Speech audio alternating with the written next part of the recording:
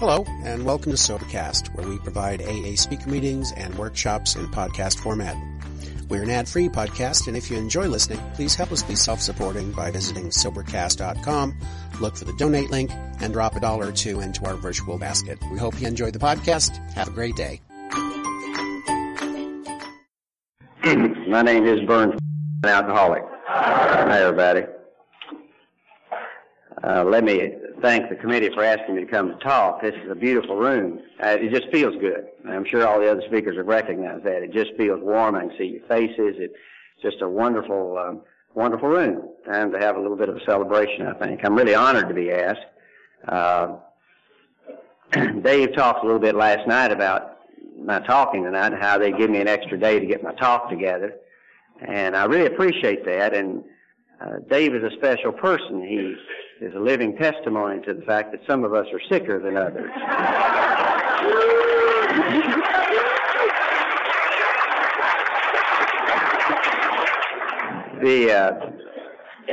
We do a bunch of newcomers meetings in Louisville, and there are two of us that do it, and we switch roles at times. And on one night, I'll come in and I'll be disheveled looking and things like that, and the next time he'll come in that way. And when we sit down and talk to the newcomer, what we usually say is, now, if you don't get into this program and do what we're going to ask you to do, you're going to end up looking like Dave. Only,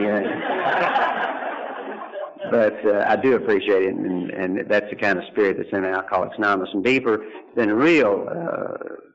has just been really gentle and kind with me, and we walked around in the mall, and he indulged one of my impulses.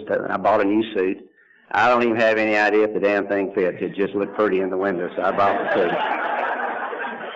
I do think it's got a 32 waist, so I know that's ridiculous all the time. But I'll take it home and alter it. I can't help it. Every time I see a good-looking suit, I usually buy it.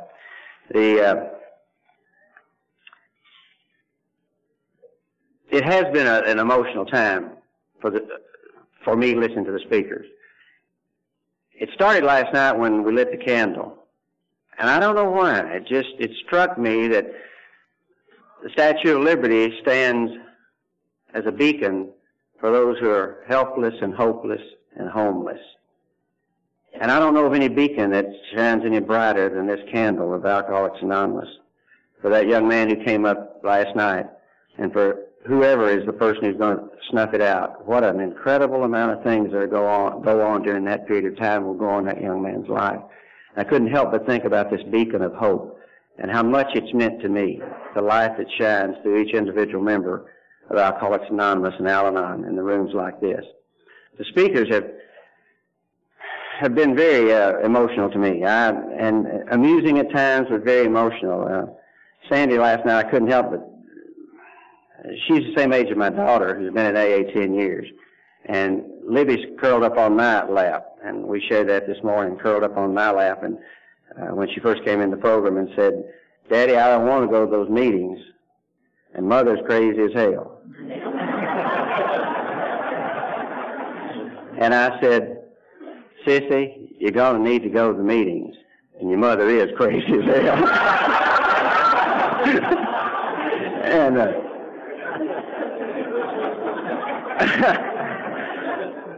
I'm 3/4 of the way through my resentment where that's concerned, but I really am.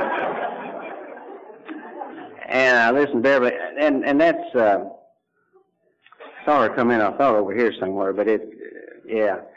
And first time I met her, and it was such a beautiful lady. And I really didn't know what the attraction was at first until I watched you talking. And take this for exactly what I mean. When my mother was your age, she was a lot older when she died, and a lot sicker. She died of cancer. But when she was your age, she looked and talked and acted a lot like you look and talk and act. And I've always regretted deeply that the program wasn't there for my mother. She was not an alcoholic, and I will talk about her, but she was absolutely decimated by the disease of alcoholism. And she would have been just like you, and I really appreciate it.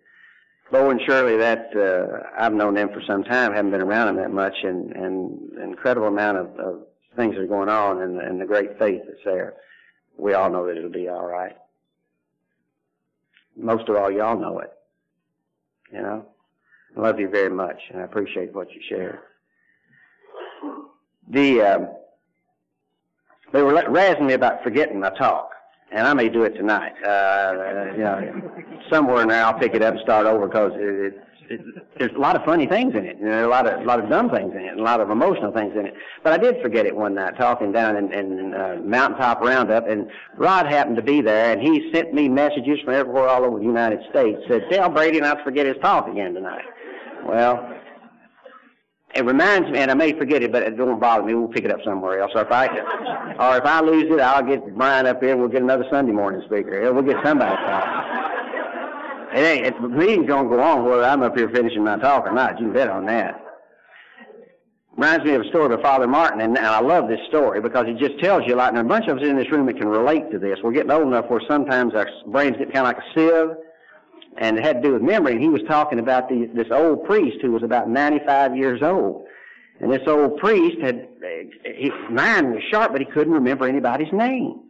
So he'd found a mechanism to do it. He would write down names inside his lapel, or inside his coat when he was going to do any talking. He's 95 years old. So they had him in this night for the celebration of a younger priest who was 70, who was retiring, who'd been one of his, protégés. So he got up there and he had everything in. He said, "I am really grateful to be here at this meeting, honoring my dear friend, my closest protégé, this man who has been a confidant of mine all of his life, my dear friend, Father O'Reilly, who has been the minister and who has been the priest at this wonderful, wonderful parish, this parish that has given me most of my life, the parish of St. Michael's. Most of all, I'd like to thank Father for those years of devotion, laboring long and hard in the vineyards of our Lord and Savior, Jesus Christ."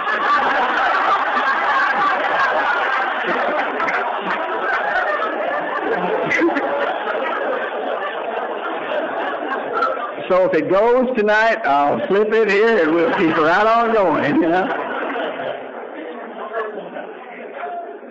I gave a talk in southern Indiana, right across the river from Louisville, and a little town called Jeffersonville, and as I walked into that particular meeting, it's not a regular meeting of mine. I know most of the people in the AA community there, and most of them know me. And as I walked in the back door, one of them said, "You talking?" I said, "Yeah." I said, "Tell me who's so-and-so's birthday?" And I said, "Yeah." And he said, "Well, keep it honest and keep it short." And I said, "Well, I'm not sure I can do both." He said, "Then keep it short."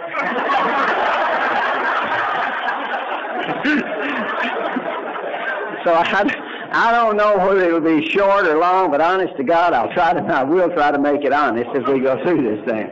I do need to clear up a couple of things before I start. When I first came in this program, and I was attending conferences earlier like this, when I came in and sat down and was going to hear a speaker, I assumed that speaker had a straight line to God and had everything exactly right. And I would sit down because y'all had asked him to talk, so that meant he really had to be something special. So I would sit there and I think, whatever he does, I'm going to do it just like he does it. And I damn near got drunk trying to do some of those things I did. I didn't get drunk, but I got crazy as a loon. I'll tell you that because I need to tell that person who may be feeling that way that I felt and just hadn't been able to say it, that what I'm going to tell you is not necessarily the right way to recover or the only way to recover or anything like that. It's my story. If you can use it, please use it. Never is there anywhere in this story tonight do I intend to offend or in any way abuse any of the traditions, any of the steps, or any of the people. It is just my story. It's my life as I see it today. I found very few constants in this program, but one of the constants that I have found is change.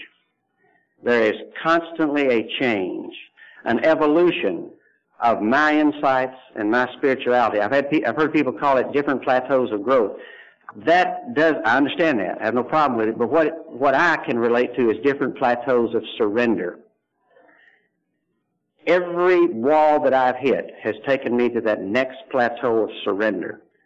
Surrendering to God's power and my responsibility. And the balance between those two are exactly what this growth process and recovery has been to me. Different plateaus of surrender. The next thing I found in this program that has not changed for me is that from the minute I walked in this program, I walked in completely surrendered to my powerlessness over alcohol. Alcohol beat me. It whipped me. It drove me to my knees. It left me nothing. And when I came in this program, I didn't come in to argue. I didn't come in to debate. I came in pleading that someone could give me whatever was necessary for me not to have to take a drink of whiskey again.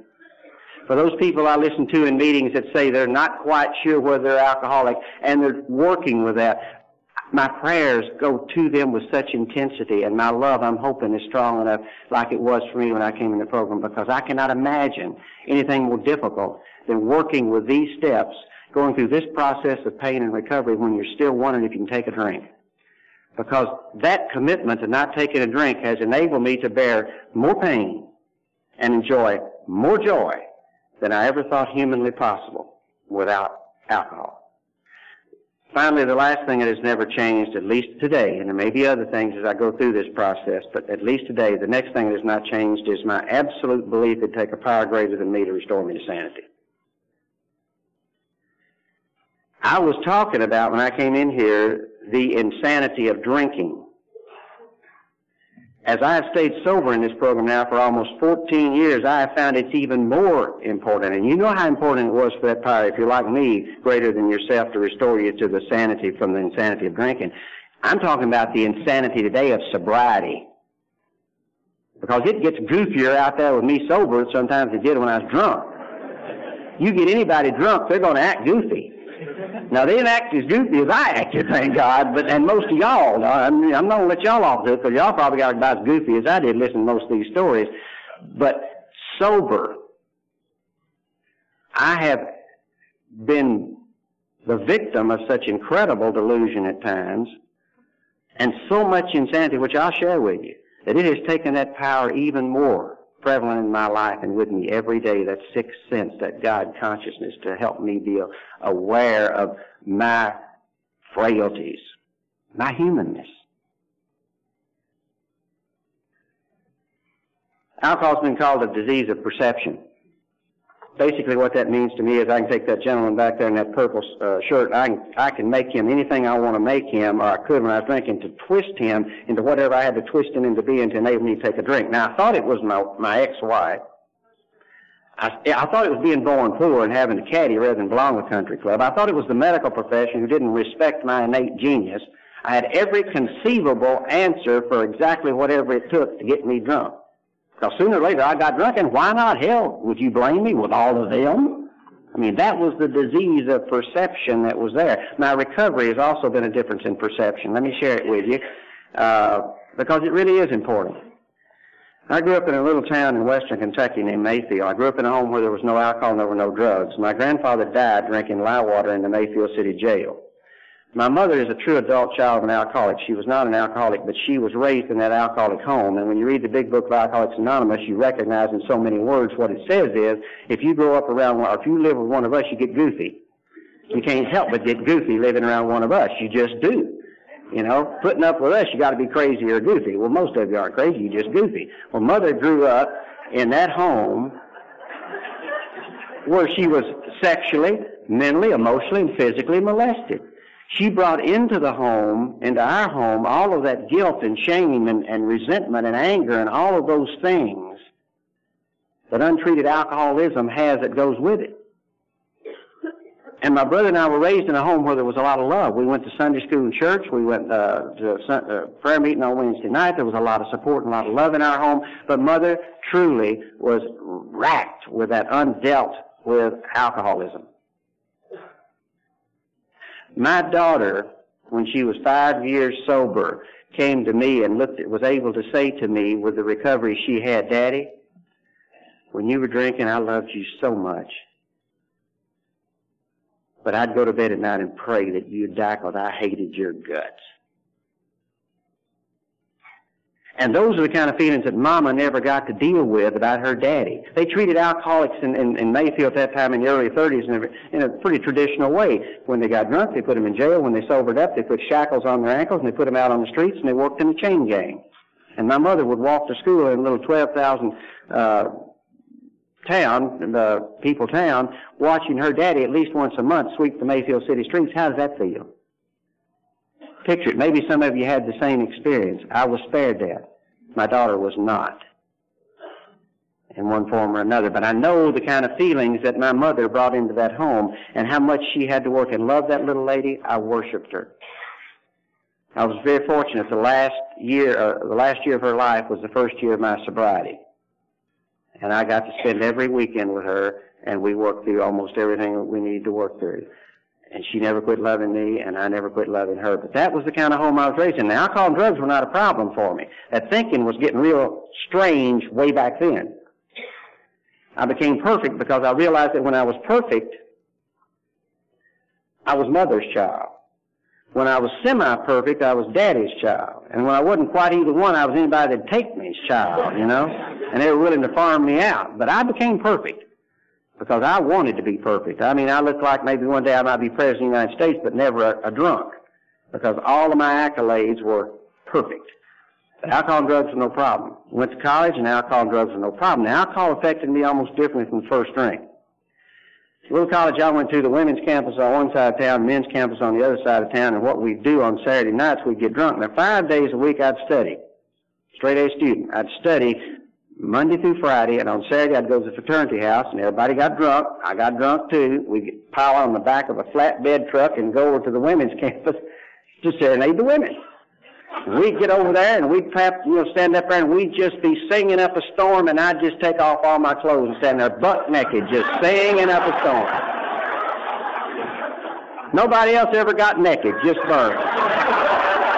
You know, singing. And I like to say that nobody sent me flowers, no phone calls, no cards, you know. But I'll tell you who did notice. The dean noticed. Oh, yeah. They have a way of doing that. He called me in. He said, Burns, if you weren't such a good student, we'd have to ask you to leave school. And he says, your behavior is a little bizarre. And I was thinking, that man's right, it is a little bizarre, you know. He said, we've noticed that you do that when you drink. Why don't you quit drinking? And I said, I think you're right. So I quit drinking, I quit getting naked, and everything went along just fine, you know. Got out of college and went to medical school. My freshman year in medical school, I walked in there, and I was racked with those feelings that we can relate to. There was something missing in me. You know the feeling? There was something missing in me. I didn't know how the rest of them felt, but I made straight A's, and I walked in there, and all of a sudden, looking at these guys and gals who were getting ready to start medical school, I thought, I can't do this. Something's wrong with me. I'm not as good as they are. There was no reason for me to feel that way, but irritable, restless, and discontented has been a part of my soul for as long as I can remember. I've always been chasing something. And I sat there and said, I can't do this. Frightened. Packed my clothes and get ready to come home, and one of my friends walked in that night and said, where are you going? I said, I'm going home. Hell, I can't do this. He handed me a little capsule, and he said, take this. It'll enable you to stay awake and study. He handed me an amphetamine. Everybody in medical school took amphetamine. Everybody else quit, except me. I didn't quit. And 2 weeks before graduation, my senior year, they kicked me out of medical school for taking amphetamine. I beat up one of my medicine professors when I was in an amphetamine rage. And they came, got me, and took me to the head department of psychiatry. And Dr. Keller looked at me. He said, Burns, what's wrong with you? I said, Dr. Keller, I take too many drugs. He said, you believe that? And I said, yes, sir, I do. He said, we can help you. I said, what you going to do? And he said, we're going to put you in intensive psychiatric therapy. And let me tell you real quick, I'm not anti-psychiatry. And he's the big book of Alcoholics Anonymous. Some of the major influences in Alcoholics Anonymous were psychiatric. Harry Tiebout, for example, and those of you who know the history of AA. I am anti-ignorance. And I've been very fortunate because I did get my medical degree in 4 years in this program. My sponsor took me aside and said, now it's time for you to learn about the disease of alcoholism because we want you to go out and teach doctors. And I've been able to tour this country as probably one of the leading experts in the field of alcoholism. I know what I'm doing. I know what I'm doing. And I think it was exactly why God enabled me or left me to become a physician, to be able to do that. To be able to do that, not as my service work, but it's certainly an area I've been allowed to expand and I think to further insights into alcoholism for those of us who treat us. What psychiatry did do for me, though, and they gave me a lot, they taught me how to identify a feeling. When I came to you, you put that feeling in a structure, starting with a fourth step, and they taught me how to identify fear and anger and resentment and guilt. A lot of my feelings were sideways. I didn't know that a lot of my fears were just pure gut resentment because he wouldn't let me hear what I wanted. And I wandered around trying to identify feelings, except they had helped me learn feelings. Now, they didn't keep me from taking dope because their contract was to help me learn feelings and develop insight. It wasn't until I got to you and you brought me the spiritual solution that the whole puzzle became complete. And I stayed pissed at psychiatry for a long time because I didn't think that they had brought me a spiritual solution. And then I looked at their contract, and you know what? It doesn't say in there they're going to bring me a spiritual solution. It said they were going to teach me some insight. And when I got to y'all, I said, they're going to give me some therapy. And you said, no, we ain't. We're going to give you a spiritual solution. And it took me about 5 years to realize that AA meetings aren't therapy sessions. And you look at one of the greatest pseudo-therapists in the world. I spent that first 5 years in therapy in AA meetings, and finally, driven to my knees at 8 years, I found out it was a spiritual solution. A beautiful combination. A beautiful combination. But here's what psychiatrist said to me. The psychiatrist said, we think that you can figure out why you take that dope and you'll quit. I said, what do you mean? He said, if you figure out why you take it, you don't have to take it anymore. You're going to think yourself into a way of acting. Makes sense, doesn't it? We're taught cognitive thinking. We're taught cause and effect. If this happens, that's going to be the consequence of that's cause and effect thinking. That's exactly why we don't, go the wrong way on one-way street. Why? Because if we do that, they'll put me in jail. Makes all the sense in the world, So it made sense that it would work with taking amphetamine. If I could figure out why I took it, I wouldn't have to take it. I was going to think myself. That was their perception of my recovery. You're going to think yourself into a way of acting. 2 years later, they let me back in medical school. I hadn't had a drug, hadn't had a drink. Drinking wasn't a problem then. Hadn't had a drug, and I stood there and he said, how do you feel? And I said, I'm scared to death. And I said, why are you scared? Well, they're going to be watching me. Well, why are they going to be watching you? Because I beat one of them up. Well, is that a realistic fear? Yes, it is. Should they be watching? Yeah. How do you feel? Well, I feel afraid, but it's a realistic fear. Well, so now you know the feeling. You can own the feeling. The feeling won't have to own you, and you won't have to take that dope. Makes sense. Walked into medical school in 45 minutes. I was higher than Cooter Brown. Couldn't figure out exactly.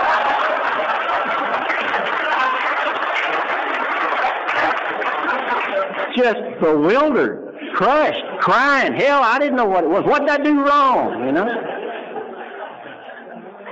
Well, I did graduate. I stayed on that dope that whole year, and they'd take me home when I'd get too burned up, and they'd put me to bed. And my wife, I was married and had a small child, and the professors knew what I was doing, but they'd turn their back. I was a good kid. All of us in this program stick around and good. We got a streak of goodness that's wide in us. We really do want to be here for the right reasons, do the right thing, help somebody. We're tired of hurting people.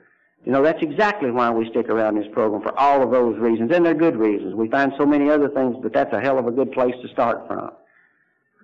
And I was that kind of person, and they didn't want to flunk me out of medical school. They just didn't know what to do with me again. They just turned around. They even asked me to go to Indiana. Hell, they tried to do anything to figure out to get rid of me, But they, he's got a cold again. I had the flu 43 times that year, whatever it was. Finally, I got out of school. For the next 6 years, I was in the mental hospital in Louisville 4 times, strapped down, IV fluid, straight jackets, padded cells, the whole bit.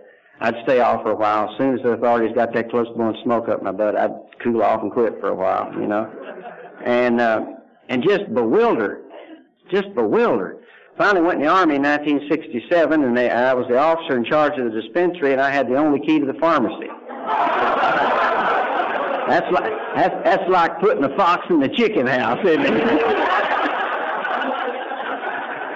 But I had this figured out. See, I'd go in there and I'd take those little pellets, amphetamine things, and I'd take out 2 pellets at a time. And if you take out 2 pellets at a time, after about a week or two, you got every one of those pellets out of that thing, and they miss it.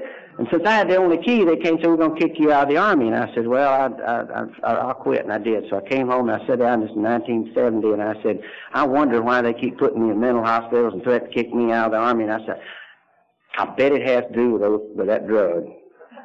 See, you could go down here to it doesn't take a rocket scientist to figure that out, right? It took me 12 years to figure that out.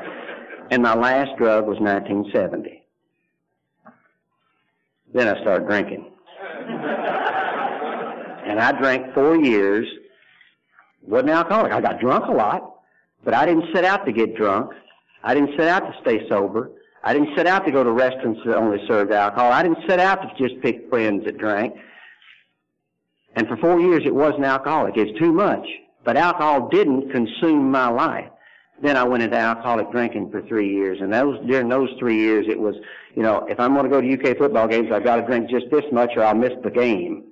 Or if I drink this much, maybe I can drive out of the parking lot. Or I'll go to this restaurant, but only one drink. Or I'll go to that restaurant because they have better scotch. That scotch over there is what gets me sick. But it was alcoholically. Every single move was absolutely commandeered by, and I never drank in my office. So therefore, I wasn't an alcoholic. Honestly, when I looked at it and did a good fourth and fifth step, after I got in the program, I realized that my office hours for the last 2 months of my practice lasted 15 minutes. 5 minutes to get there, 5 minutes to go through, and 5 minutes to get home, and that's the way it was. And that literally had to, because I was drinking, because it's the only thing that stopped the diarrhea, it would stop the sweating, it would stop the shaking, it would at least give me a few moments of peace. It didn't give me the relief that first drink had, but at least it would stop those physical symptoms and signs of just pure addictive alcoholism. December 1st, 1977, I sat in an apartment in La Fontenay. Casey, who's not with me, and is my beautiful wife. She was my first wife, and I'd separated at that time, and she, I don't know if I'd have made it without Casey. I've heard people say that they came into Alcoholics Anonymous, you got to come in because you want to stay sober. Well, I wanted to stay sober, but I sure as hell didn't want to lose her. She was my greatest cheerleader, and somebody I loved deeply. It grows with time, and as you hear this story unfold, you will hear the sickness of alcoholism when there came a time, 8 years in this program, where I wanted to get rid of her. She called me tonight for the talk, and we usually go together. But sometimes you just have to make concessions because, they just have to be made. And she called me tonight and she said, I love you. I said, I love you too. And she said, you got that suit on that you always wear, don't you? And I said, yeah. And she said, you'd have been a hell of a Baptist preacher. I'm a Baptist. I was raised Baptist. That's not a put down. And I would have been a good Baptist preacher. That's just the way it was. I love this suit. I really look like Jim Williams used to always come dressed in a suit like this. And I always liked it too. I thought it was a hell of a suit, But that's the kind of lady I'm married to, and she sends her best, and she truly does, and she's a wonderful lady. She'd gone to work, and I couldn't figure out how to quit drinking. I knew I couldn't drink anymore. I thought, well, I knew I couldn't take dope anymore, and I sat there and I said, well, I'll smoke marijuana. And I said, who are you kidding? For some reason, you can't take any mood-altering medicine. And I thought, but I've got to live out there without mood-altering medicines. Can't be done, not for me. If I can't live out there without it, and I can't live here with it, there's not much other choice, is there? And then the choice really came just like that. Take my life. And the relief I felt at taking my life was incredible. Peace came over me, and I went in and loaded a shotgun, put it in my mouth, became aware of a burning desire to live. I mean, I wasn't afraid. I wasn't afraid of dying. I was afraid of living. I mean, in the minute I became aware that I wanted to live, it's just like somebody blew a hole through me, and I literally crawled over the phone and called a good friend of mine, a psychiatrist, said, David, please help me. And I went to see him. He sent me off to a treatment center in New York, transferred me to a treatment center in Atlanta, lived at a halfway house 3 months, came home, got into Alcoholics Anonymous, and came to you people. I've listened to a lot of fifth steps in the program of Alcoholics Anonymous, and I don't think I've ever heard one that was unique, but each fifth step I've ever heard, there is something that to me appears that it's God's piece in that puzzle for that individual to share that may be a little different. I think the only thing that's really different in my story is I took one drug for 12 years alone. Just that drug, and it damn near destroyed me. I quit that drug and took another one for 8 years. Same sewer in here. Damn near destroyed me. What I have found out is no mood-altering drug will work in this alcoholic. None. I'm not telling you what will work in you or whether you should take. I'm telling you about me. I can take an antihistamine and go over and sit in the corner, and I'll sit there for 4 hours and count my toes. And I don't give a damn how many of them there are, you know. It can be 5, 7, 11. And I'm not putting on too much. It just doesn't really bother me too much, you know. Neither does anything else, including responsibility, punctuality, anything like that. But no mood alteration. If there's anybody in this room that's at that point and they think maybe they can smoke a little dope, take a little Valium, or if you got that problem, maybe drink a little alcohol, you know, you might be able to do it. My sponsor, Jack, when I'm going up to him and talking to him sometime, and I work through this program and use my steps and say on the fifth step, when I go through some of these problems with him, he has this interesting way of delivering me a message. I'll say, Jack, how's that sound to you? And he said, you know, Burns, that might work for you. I ain't ever seen it work for anybody else, but it might work for you. You know, so I tell you, it may work for you, but I ain't ever seen it work for anybody else. So whatever works for you, you can try it. When I came to you, this was your perception. I walked into you people and I said, what have I got to do to stay sober? You said, you do anything we tell you to do. You're going to act yourself into a way of thinking. 180 degrees. Psychiatry says you're going to think yourself into a way of acting. You said you're going to act yourself into a way of thinking. The profundity of Alcoholics Anonymous is incredible. Yes, it's simple. But for starters, we have to act ourselves into a way of thinking. We ain't got anything but squash for brains for about 2 years. You have to act. And I'll talk more about it, but you have to act. If you're sick as I was, you had to act. Counting was difficult. You know? You have to act yourself. I said, well, what do you want me to do? He said, we want you to not drink, go to meetings, and read the big book. Never changes. Doesn't change. It has to be simple for me. I can take a plate of spaghetti. It's all screwed up, and I'll mess it up in about 5 minutes, you know. It's got to be simple. Got to be simple. Don't drink, go to meetings, read the big book. I sit down, you know how it is, at least with me. I've got to figure out why y'all spend all this time on this, you know. Don't drink. Well, I know don't drink. Why do they spend so damn much time every time we go to meetings? Don't drink. Why do they worry about that? Now, I heard a tape by Sandy Beach. He said every time he got drunk, it was a direct result of drinking. He said he had never gotten drunk without drinking. I thought, by God, that's why they spend so much time on that.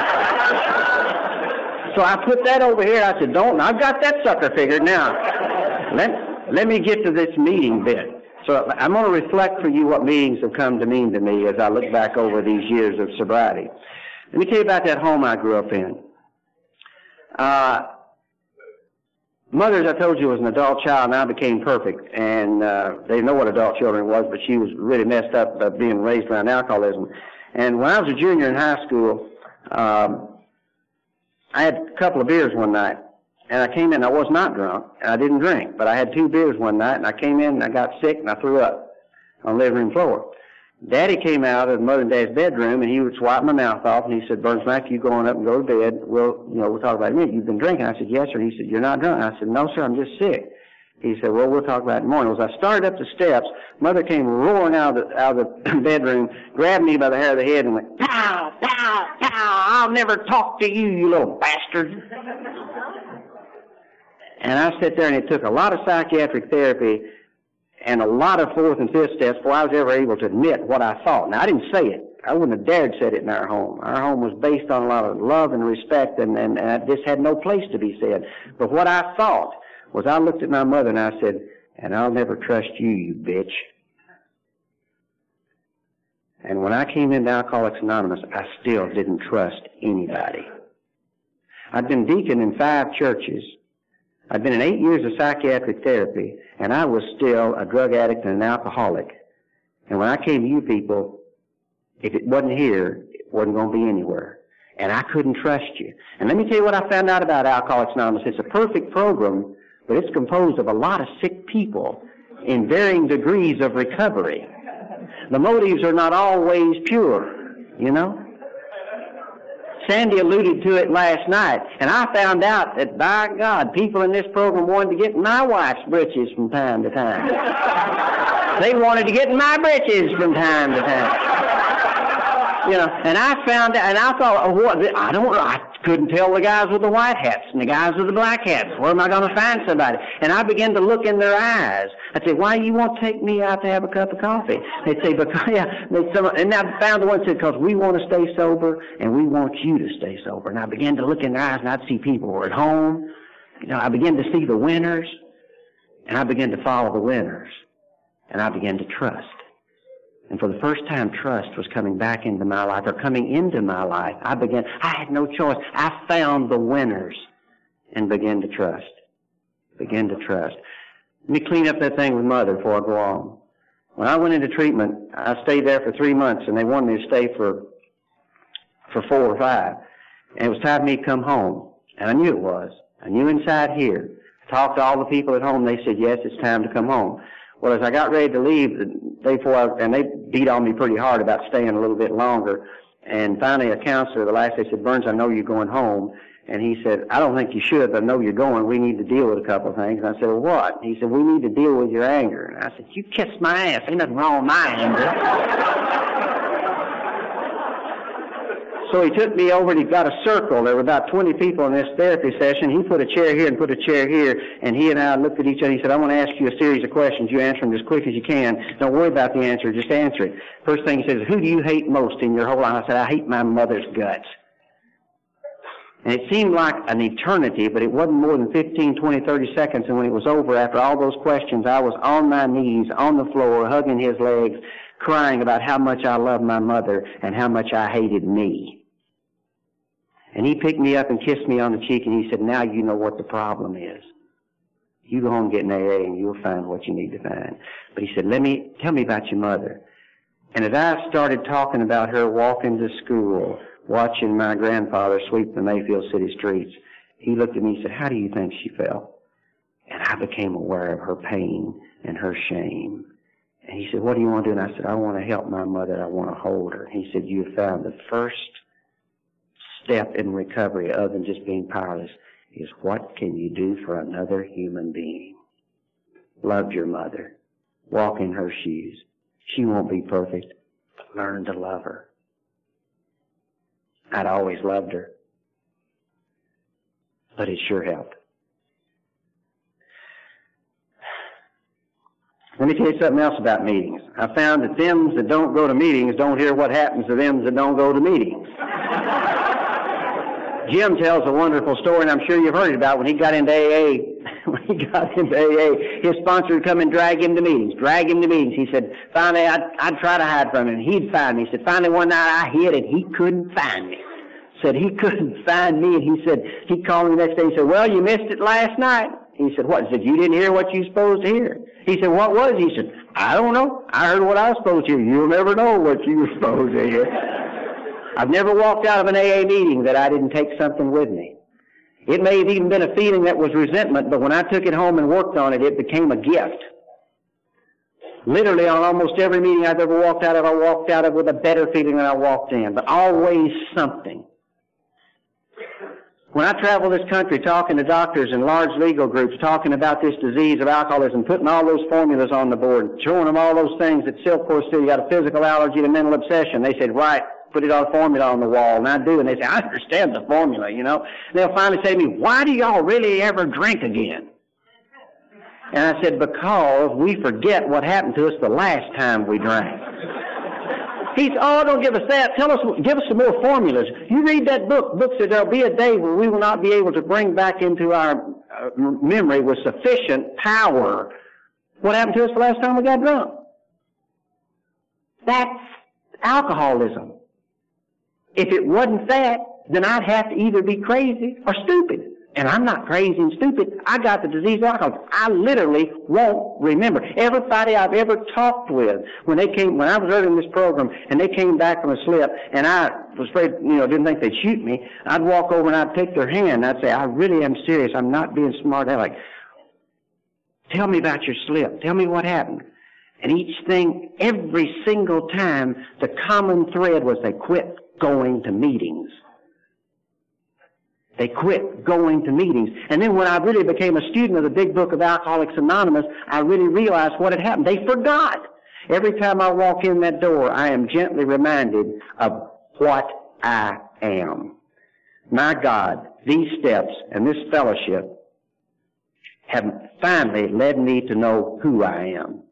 When I walk in that door, I'm reminded of what I am. And if I ever forget what I am, I will lose who I am. And you can take it to the bank. Yeah, I agree with it. Oh, it sure works for me. Finally, I go to a lot of meetings because that's where my friends are. This is home. This is home. I've always wanted to be home, and I'm home. We take golf trips together. We make 12-step calls together. We do what a Vision View says. We help work through slips, infidelities, deaths, all the things that Bo and Shirley were talking about. All of those things. This is my home. You are my people. I am grateful to be with you, and I am honored to be with you and what you represent. Don't drink, go to meetings, and read the big book. I said, okay, I'll read the big book. So I got the big book out, and I'd take it, and I'd open it, and I'd start reading. I'd think, that's beautiful, and I'd close it. I can't remember it. I'd open it again, and I'd start reading it, and I'd say, I got it now, and I'd close it, couldn't remember it.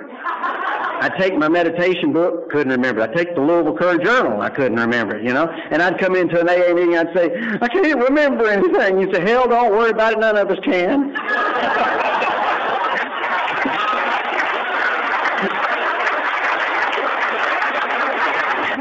I'd say, how long does it last? About 6 months, 2 years. It gets better, it always gets better. I'd come back the next time, I'd say, what'd you tell me last night? I can't remember it. I can see Dr. Bob and Bill in 1936. Took them 1 year to figure this out. They're sitting there talking to each other, and Bob says to Bill, how do you feel? He said, I feel great. How's your head? Like a sieve. Said, maybe we shouldn't make any major decisions for 1 year, 1975, medical science studied us. And I'm glad they did, because now I got all kinds of references to teach these doctors when I go teach them. Have to have these references for these medical people. They have to have these references. But we already knew it. It said, the alcoholic will lose the power of retentive memory for recent events for 6 months to 2 years. Sleep patterns will be destroyed. I used to say, I can't sleep. Nobody ever died from lack of sleep. Oh, God, they don't understand, I gave this talk down at Autumn in the Ozarks, and there's a great big tent out there, and it was like a revival, and there's a group about this size, and there was a guy sitting back there like where that white-haired gentleman sitting, and he had his chair pulled out to a young fella, and I got that point, and I said, just stick with us. It's going to clear up. It's just the toxicity of alcohol. He jumped up, and he said, hallelujah, I thought I'd lost my mind.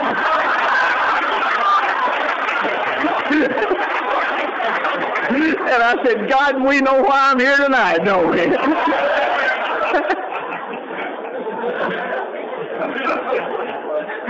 I said, well, if I can't read the big book and I can't remember it, I don't know what I'll do. I just don't think it'll work for me. Sure as hell, I'll get drunk. So I said, I wonder how it works. Oh, my God, how does it work? I think, we read how it works. I bet that'll tell me how it works. See, I'm getting better.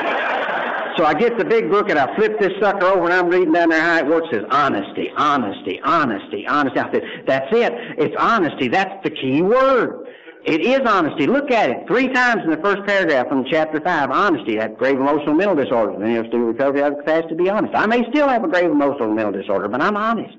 I begged to go into treatment. When I went into treatment, I sat in front of the treatment center guy and I was drinking a quart of whiskey a night. And I sat in front of Dr. Talbot, and he looked at me and he said, Burns, how much do you drink? I said, I drink a 6-pack of beer every night. He said, you're lying. And I said, I know it. I do it all the time. Why did I do that?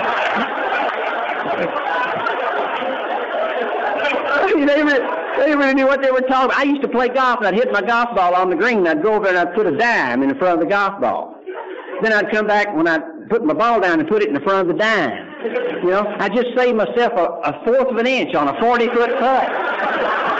And I just hated my guts. I just hated it. And when I came home that year after I was in treatment, that summer, I spotted my golf ball right. And I'd tell myself, this honesty shit's good stuff. I mean, it's really working. I began to feel good about me. I could be honest.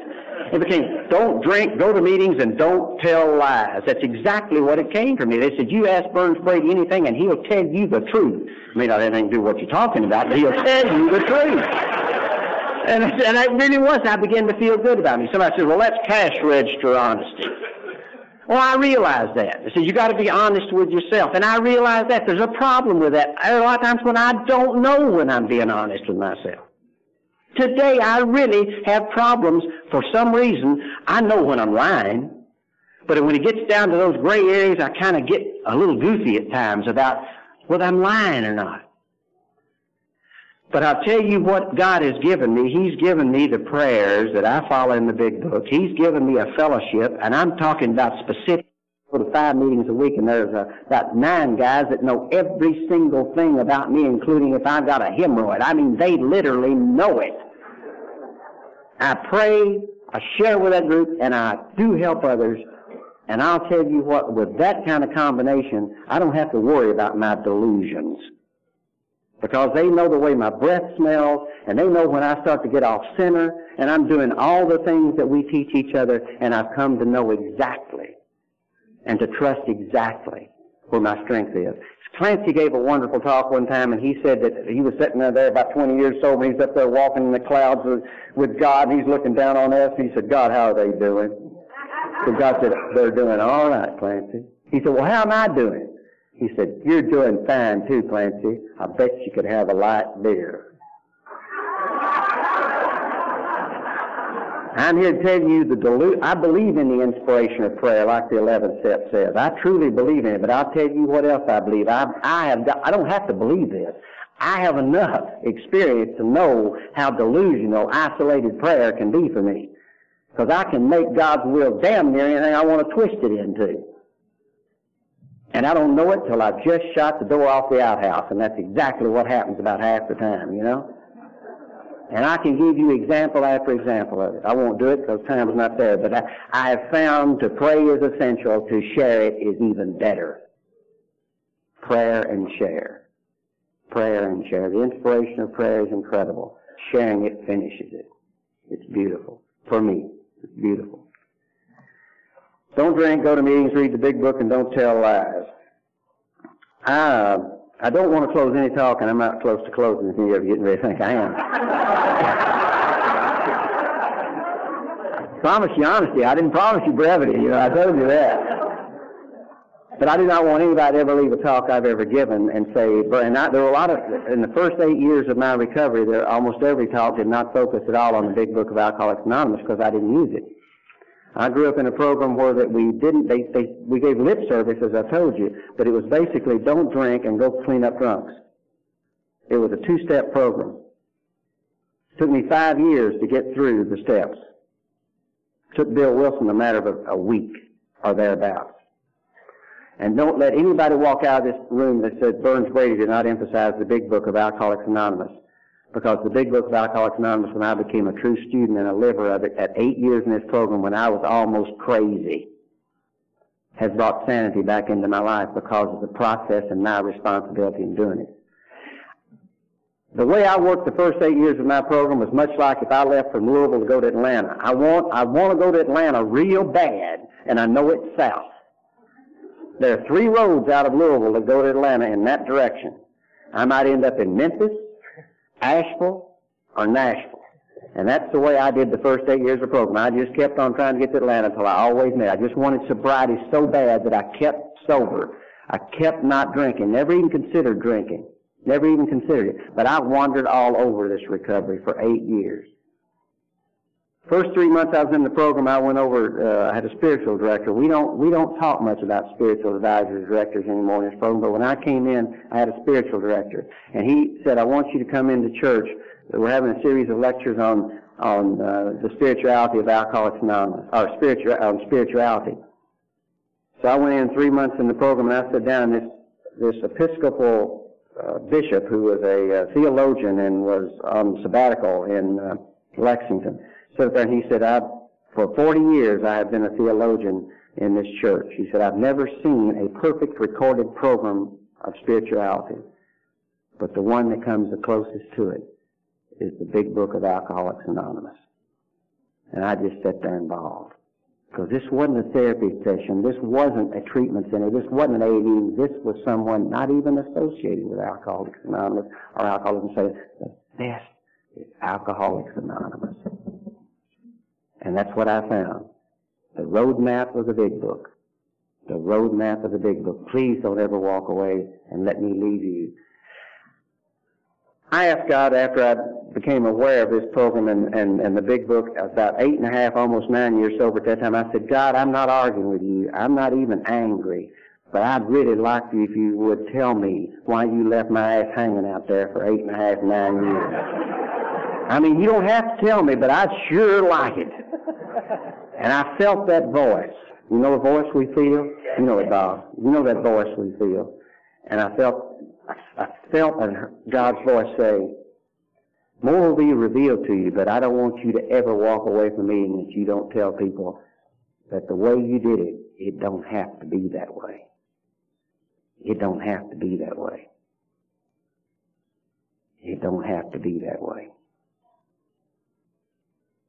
And I promised him I'd never leave a podium or never leave a meeting that I didn't share that. Told me to get a sponsor. Well, I got a sponsor who looked like he could walk, talk, and chew gum, make some sense, and he gave me a list of, and I said, what do you want me to do? And he said, I want you to take this list of names. I said, what do you want me to do with it? And he said, I want you to call these people every day. And I said, I don't want to call them. He said, call them in. I said, what am I going to say? He said, you're going to ask them how they are. And I said, I don't give a damn how they are. And he said, you're going to call them anyway. You'll learn to give a damn.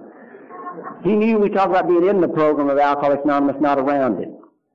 So I'd call him, first one up there was Bob P. Been sober 17 years. Hell, I thought he was probably born sober, being sober 17 years. I'd call him every morning. I'd say, Bob, how you doing? He'd say, I'm doing fine. Start laughing. I'd say, why are you laughing? He said, because you're funny. You know.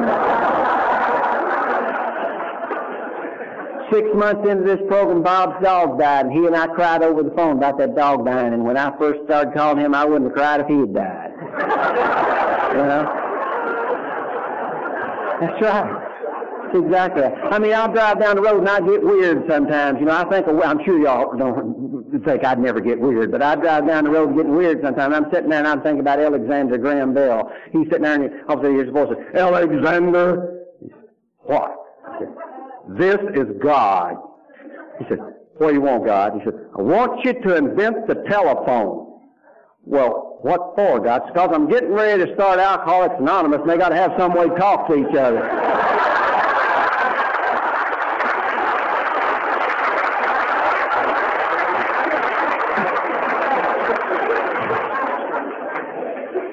It's weird, but it works because that's the way it is, isn't it? Isn't it wonderful? Last year, my drinking was pretty much always the same. I would get up at 11 o'clock. I couldn't get up any earlier. My office hours started at 8, but I couldn't get up at 8 because I didn't go to bed till 8. And I'd get up and I'd be shaking so bad, and I'd take a Valium. Now I didn't like Valium, but it's the only thing that would stop my shaking. And I'd take that Valium to stop my shaking, and then I'd race into the office, and I would do in about 2 hours what it takes me 8 or 10 to do today. Then I would race home from the office and get into the apartment, and Casey always had me a broiled steak and baked potato because I'd ask her to fix me one because I knew I was destroying my liver if I didn't eat. I gave some fleeting thought to not drinking, but that was out of the question, so then I decided to eat my broiled steak and baked potato, and I'd sit down and eat it as quick as I could and then take my quart of whiskey, and I would sit down with my glass and I'd start drinking and take about 5 minutes to where I'd just stop and shaking bad enough. I put on my first record of the evening, which was the Mormon Tabernacle Choir, the Philadelphia Philharmonic Orchestra doing the Battle Hymn of the Republic. Mine eyes have seen the glory of the coming, and I'd just cry.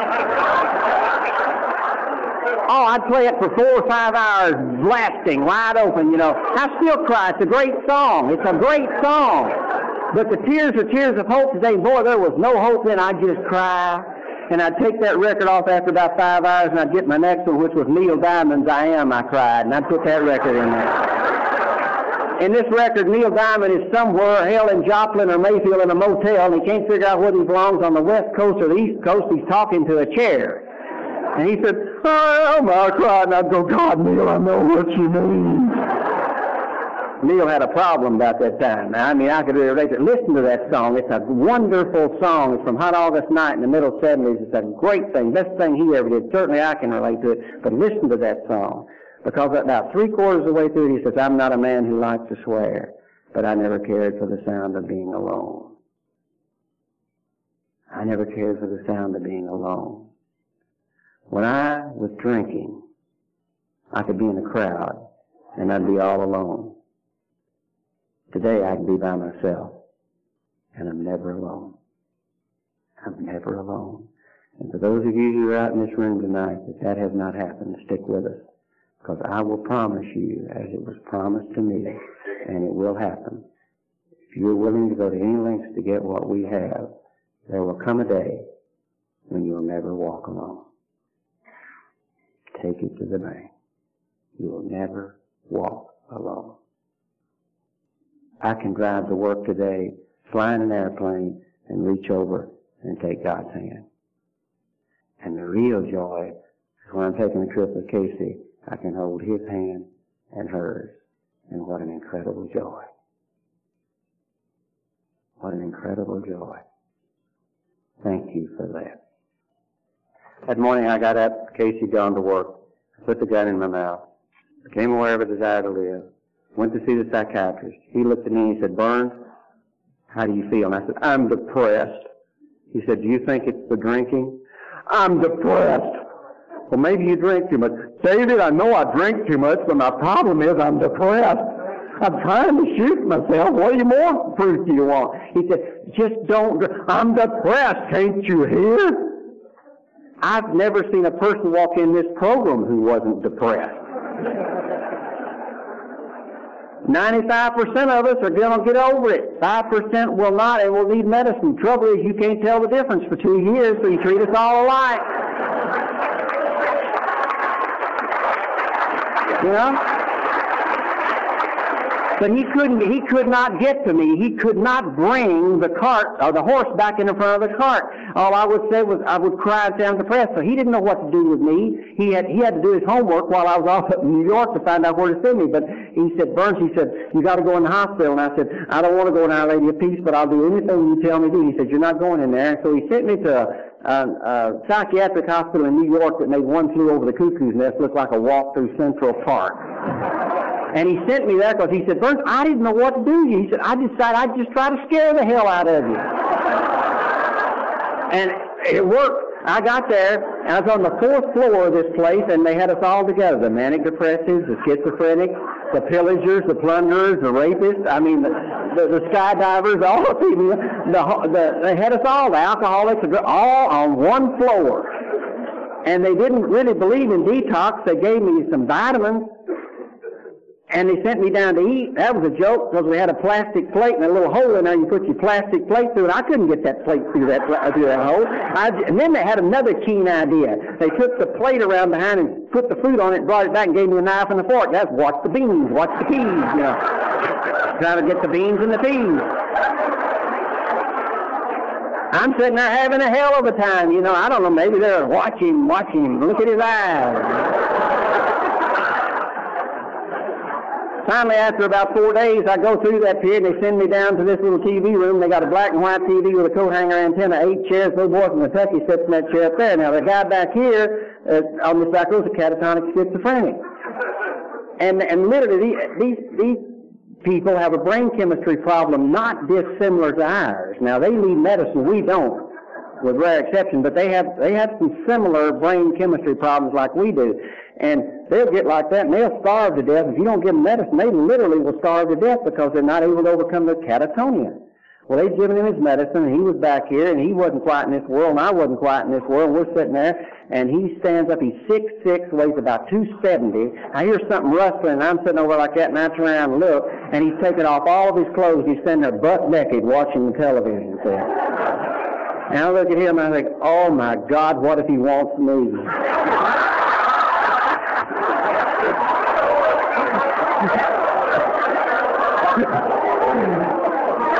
And then I say, what if they give me to him, you know? I don't know the rules, but I've heard bad things, you know, about institutions. Oh, no. So after about 5 or 6 more days, he does it every day, and I'm getting used to it. Nobody else pays attention, so, hell, we're just watching television. About 10 days in this rehab program, I'm playing ping pong with a guy, and he goes back to his room, and they asked me if I'd seen him, and I said no, and they go find him, and they find him hanging dead in his closet. And they come to me, and they say, let's go sit in the rehab room, and let's talk about our feelings. I said, just get the hell out of my way. I said, there's something bad wrong here. I'm going to my room. And I went in the room, and I closed the door, and I sat down kneel down, and I said, God, what is wrong? What's wrong with me? I'm on the inside. I ain't on the outside. They didn't send me here to monitor this program. I'm here. I am a patient. What is wrong with me? And I heard that gentle voice say, Vern, you're an alcoholic. What a gift. You're an alcoholic. I went to David, and I called David, the psychiatrist, and I said, David, I'm an alcoholic. He said, do you believe that? And I said, I really believe it. I'm going to come home and get in therapy with you, and I'll be all right. He said, wrong. I said, what do you mean wrong? He said, I'm going to send you to Atlanta. I figured out where you should have been to begin with. I'm going to send you down to Atlanta to an alcohol treatment center down there. And I said, oh, David. And he trusted me so much, he sent somebody up to get me. You know, and he flew me down, and I was so mad at him. What do you mean you don't trust me? You're sending somebody up. See, he had 21 years of history on me, and I had 5 minutes of inspiration. And I couldn't figure out, have you seen these new people come in the program? Well, I told my wife this morning I'm through. I've had a spiritual awakening. That, right, she's going to forgive you for those 14 traffic tickets, those 3 periods of infidelity, and that 21 years of bad road. And I love it when somebody comes in that's new in the program and they can't figure out why we don't believe them on the first day, you know?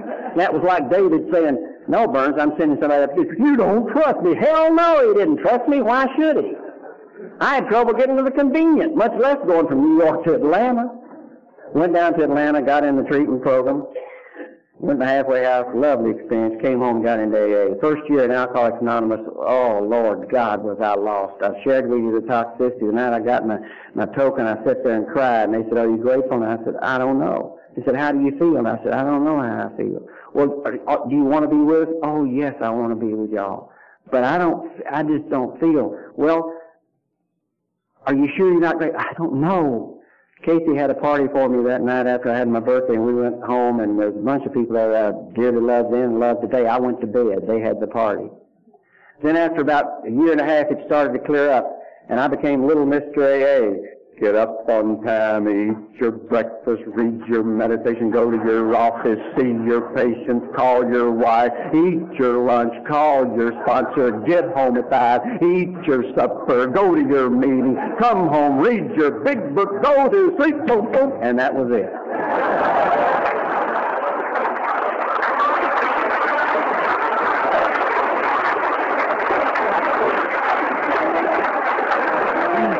And I got to tell you, folks, at the end of the 11th step in the 6th chapter, it says, alcoholics, we are undisciplined. We allow God to discipline us in this way. And it took that discipline. I was having a 180-degree change in my thinking. Common sense was becoming uncommon sense, the things that were told. And it took that discipline in my life. The old-timers would look at me about 4 years in the program, and these young people would come to me, and I was giving them some good stuff. And I was like a bowstring inside. And they'd say, you don't have it yet, do you? Hell no, I don't have it yet.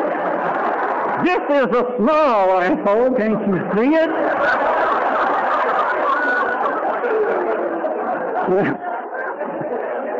And I was down in South Georgia visiting this dear friend of mine, the priest Jim Law, and he'd been my spiritual advisor, and boy, I was just flying apart. And I dropped down on my knees in the Holiday Inn Motel, and Casey was with me. I said, God, take away the pain. Drinking did not enter my mind. Just take away the pain. And she put her hands on my shoulder. She said, call your sponsor. Well, my first sponsor in AA, I need to tell you this, is one of those people who believed in the group was his higher power. I'm not taking his inventory. I'm just reporting to you. He believed in that first step and that 12th step in the group being his higher power. And I tell you that because I want to tell you what happened. I called Jim and I said, Jim, I am literally miserable. And he said, Burns, you're the most compliant person I've ever known, but it doesn't seem to take you. And I said, Jim, will it ever take you? He said, yes. He said, when you get home, we'll talk about it. As I started to hang up, he said, let me ask you something. And I said, what's that? He said, do you believe if you get drunk tonight, it'll make you bad? And I said, yes, I do. He said, you're wrong. He said, do you believe if you work these steps perfectly today, it'll make you good? And I said, yes, I do. He said, you're wrong. I said, I don't understand. He said, Burns, you've been trying to buy something that isn't for sale. It's given for fun and for free. God loves you just the way you are. You can't earn it. You can't kick it away. You're God's child. You were born that way, and you will die that way. He loves you just the way you are. I tried to be perfect for Mama. She couldn't handle it. I tried to be perfect for me, and I couldn't do it. I tried to be perfect for God, and He didn't need it. All those years in the church, the one parable that jumped at me was the parable of the prodigal son. And yes, it is a parable of a drunk who comes home. And yes, it is a parable of a brother that has to deal with his resentments. But what it means to me, it's the parable that says there is a Father who waits. And He will be there whenever we're willing and ready to come to Him. Without strings, without conditions. He loves me just the way I am. For the next 3 years of my recovery, God was preparing me to be able to live for fun and for free. I didn't know at the time what was happening, but He was preparing me, and He knew when I was ready He would send me a teacher. All of my life I've taken hostages or I've been one. My first sponsor, I manipulated him into being my keeper. I took him every single living problem I had, and he loved to do it. He was the control king, and I picked him because I wanted him. He solved every living problem for me, and I'd turn around to my pigeons and solve them the same way he solved them for me. He told me what to do. I told them what to do. They were my hostages. I was his. But the biggest hostage I had was my wife. You talking about perfect. You talking about the ideal family. I mean, we were held up as a paragon of what a happy marriage could be, and we were happy. Every morning I would go to work, and I'd call her at 9 or 10 in the morning and tell her how much I loved her. But she better be there. At 3 in the afternoon I called her to tell her how much I loved her. But she better be there. I didn't know that until she came to me at 8 years in the program, and she said to me, "Burns, I've never loved you more, but there's some things I want to do. I want to go back to college. I want to start going to women's meetings," because we went to meetings together 4 or 5 a week. "I want to get into therapy." And I looked at her and I said, "Casey, whatever you think you need to do, you do it." And what I thought was, you kissed my ass. I mean to tell you, I came up, my hackles raised up in me, and I didn't even know it. And by this time, my first sponsor, I couldn't accept me anymore living that way. And that's true. I know what codependency is. It's not a bad word used right, and I know what it was. I didn't have any idea who I was. He told me, I told them, and I told her. So I got me another sponsor, and I went up to him. Bryant knows him, and y'all do. I walked to him, and I said, "Jack, I'm going to get me another woman. I don't need this one. I'll get me another woman." And he looked at me and he said, "You can do that. You can do that." He said, "But if you don't change your attitude, you're going to run that one off like you're running this one off." And I sat there and started crying because I didn't know what he meant. And about that time, the teacher came. A little pigeon of mine with 7 months of sobriety walked up and handed me some tapes. And he said, "Would you listen to these tapes and let me know if you think they're any good?" And they were Joe and Charlie's tapes of the Big Book of Alcoholics Anonymous. And as I listened to those tapes, I cried all the way through them, realizing the program I didn't have and what I would need to do to get it. I had 20 copies of those tapes made, and I gave them to 20 of my closest friends, and 12 of us began a Big Book study group 6 years ago. We studied Joe and Charlie's tapes with a Big Book, reading right along with it. Then we did the 18-week Big Book. Then we just read it again with each other, sharing our experience, strength, and hope. And I really did become a student of the Big Book of Alcoholics Anonymous. I mean a student. And then it came from the book to my head, to my heart, and it became a way of life for me. What I found as I read through that book was exactly why Burns Brady's even on the face of this earth. Always I want to know, why am I even here? And as I read through that book, it jumped out. You are here to prepare yourself to be of maximum service to God and your fellow man. You can't give away what you don't have, but you do your work well and be right with Him, and you will be ready. You will be ready. And I knew why I was here. I even knew what I needed to do with Casey. I literally changed completely to support her in the things she wanted to do. I fixed breakfast. I did the little things that you talked about. I'm more verbal than your husband. but I did the little things. What I said wasn't as important as what I did. And I really supported her. And as it came through me, it came to everybody I touched. Being prepared to carry God's message. And today what I know is, God, what is your will?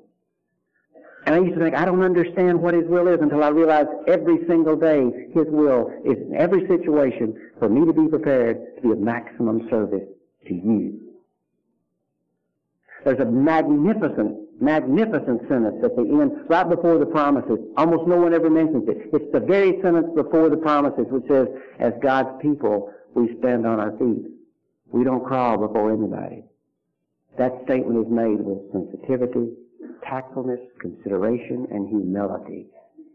Nowhere does it tell me I have to accept unacceptable behavior, but everywhere it tells me I am to prepare me to be ready to serve you. It doesn't say I have to deny me, prepare myself to serve you. And I became a true member of Alcoholics Anonymous, the way it works in my life today. The next thing I found is tolerance. It took honesty to get me sober. It has taken tolerance to enable it to grow. If there is one Achilles heel in the program of Alcoholics Anonymous that I see over and over, it's the intolerance that rips this program. And watch it. We have opinions on everything. And sometimes it doesn't matter a damn whether they're informed, ill-informed, spiritual, or just my own self-centeredness. People, institutions, and principles. I have a responsibility to this program, the traditions and steps tell me. Before when I stomp on you simply because you don't do it my way, I get everybody sick. It took tolerance to make it grow. I walked in this program and you said, don't drink, go to meetings, read the big book. When I read the big book, it said, trust God, clean house, help others. So incredibly simple and so incredibly profound, and certainly in my life so functional and beautiful. I'll share with you 2 or 3 stories and then I'm through. First is my daughter. 15 years ago, my daughter sat straddling my chest. I was drunk. I'd gone home to sit with them because their mother was in an institution in a mental hospital, a lot of which was due to trying to deal with me and those kids, and I wasn't helping. She straddled my chest when I was passed out, and she tried to shoot me with a shotgun. The reason she didn't was because it was an automatic. She couldn't load it. She was strung out on amphetamine, Darvon, Valium, and whiskey. 3 years ago, she got married. She's been in the program 10 years, and guess who she asked to give her away? Daddy. Daddy. She married a man in the program with an 11-year-old son, and she's an incredible mother. She's an incredible mother. A beautiful daughter, and a beautiful lady. My son came in the program 5 years ago. I guess it's been about 6 right now. Through a series of events that really were well-directed and spiritually thought through, Burns had to be on the streets for about 3 months. His mother kicked him out and should have. He came to me and I already laid the ground rules and he knew it and he couldn't live there. After 3 months he came and asked me if I would help him get into treatment, so of course I did. A year after he was back in treatment, we were sitting in a meeting discussing one night, and this lady said, my son went off to camp with 2 other boys and they found him smoking dope. I know my boy smokes dope, but I don't know what to do to help him. They just didn't catch him. We all talked. Finally my son raised his hand. He said, I don't know what to tell you to do for him, but I'll tell you what turned my life around. Said, I watched my sister, who was I loved her so much, and she became somebody I was ashamed of. She came into Alcoholics Anonymous and became a lady, and I knew that it would work. But the thing that turned my life around is I hated my daddy's guts. He lied to me. He lied to my sister. He beat up my mother. He came into Alcoholics Anonymous and he quit lying to us. When he told us he'd be there, he showed up. He came in one night and he didn't even know I heard him, but he sat in the living room and talked to my mother and told her how sorry he was and made some arrangements financially to do a whole bunch of things that I knew were not his fault. And Mother told him to get out of her house.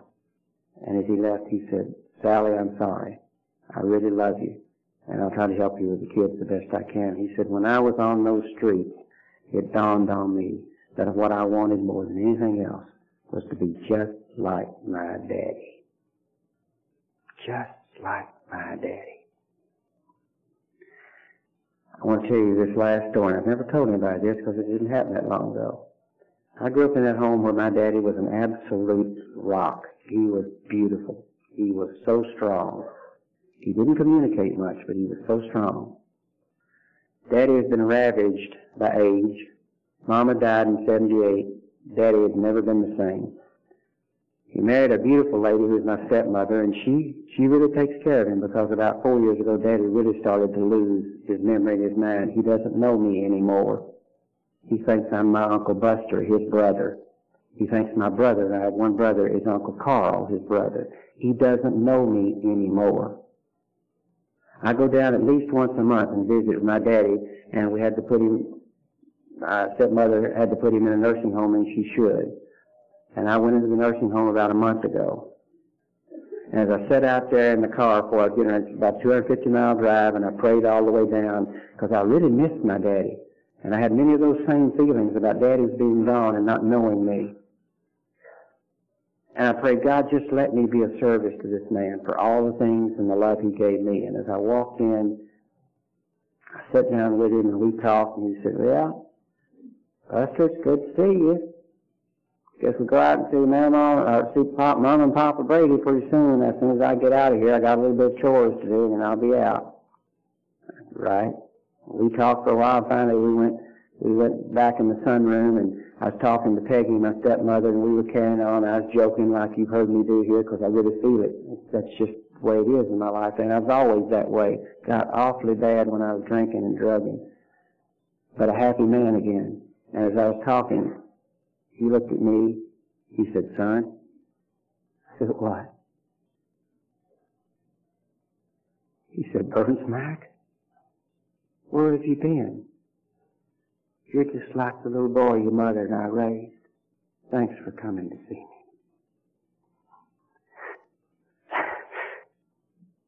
And he still doesn't know me today. But for 30 seconds, I was the little boy he and Mama raised. And you gave it to me. You gave it to me. Alcoholics Anonymous is the language of the heart. We feel. We don't have to talk. We know what's beside us. We know when we don't even see. And we know when we don't talk. For the next 5 or 10 seconds, I'd like you to help me do something that I've never closed a meeting without doing. Close your eyes and feel the power of the person next to you and the power of this room, the language of the heart, for just a few seconds.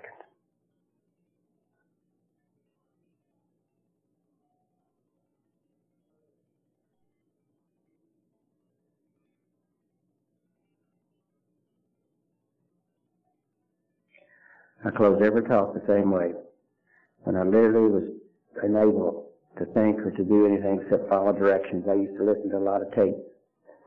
Father Martin had a tape called The 12 Steps, and he closed that tape the way I feel about you. You people are in my thoughts frequently. You're in my heart, and you're in my prayers always. I love you from the bottom of my heart. I thank you for asking me to come and talk. I thank you for just loving me when I couldn't love myself, and allowing me to love you until I could learn to love myself. Most of all, I thank you for delivering me the message that gave me my life.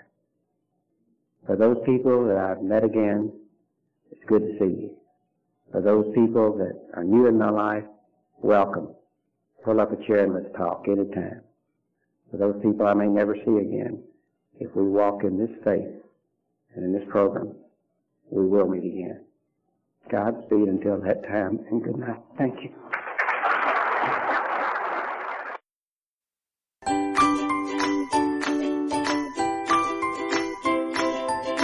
Thanks for listening. I hope you enjoyed the podcast. Sobercast is ad-free, and we'd like your help in order to keep it that way.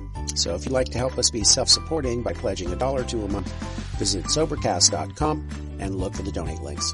Thank you very much.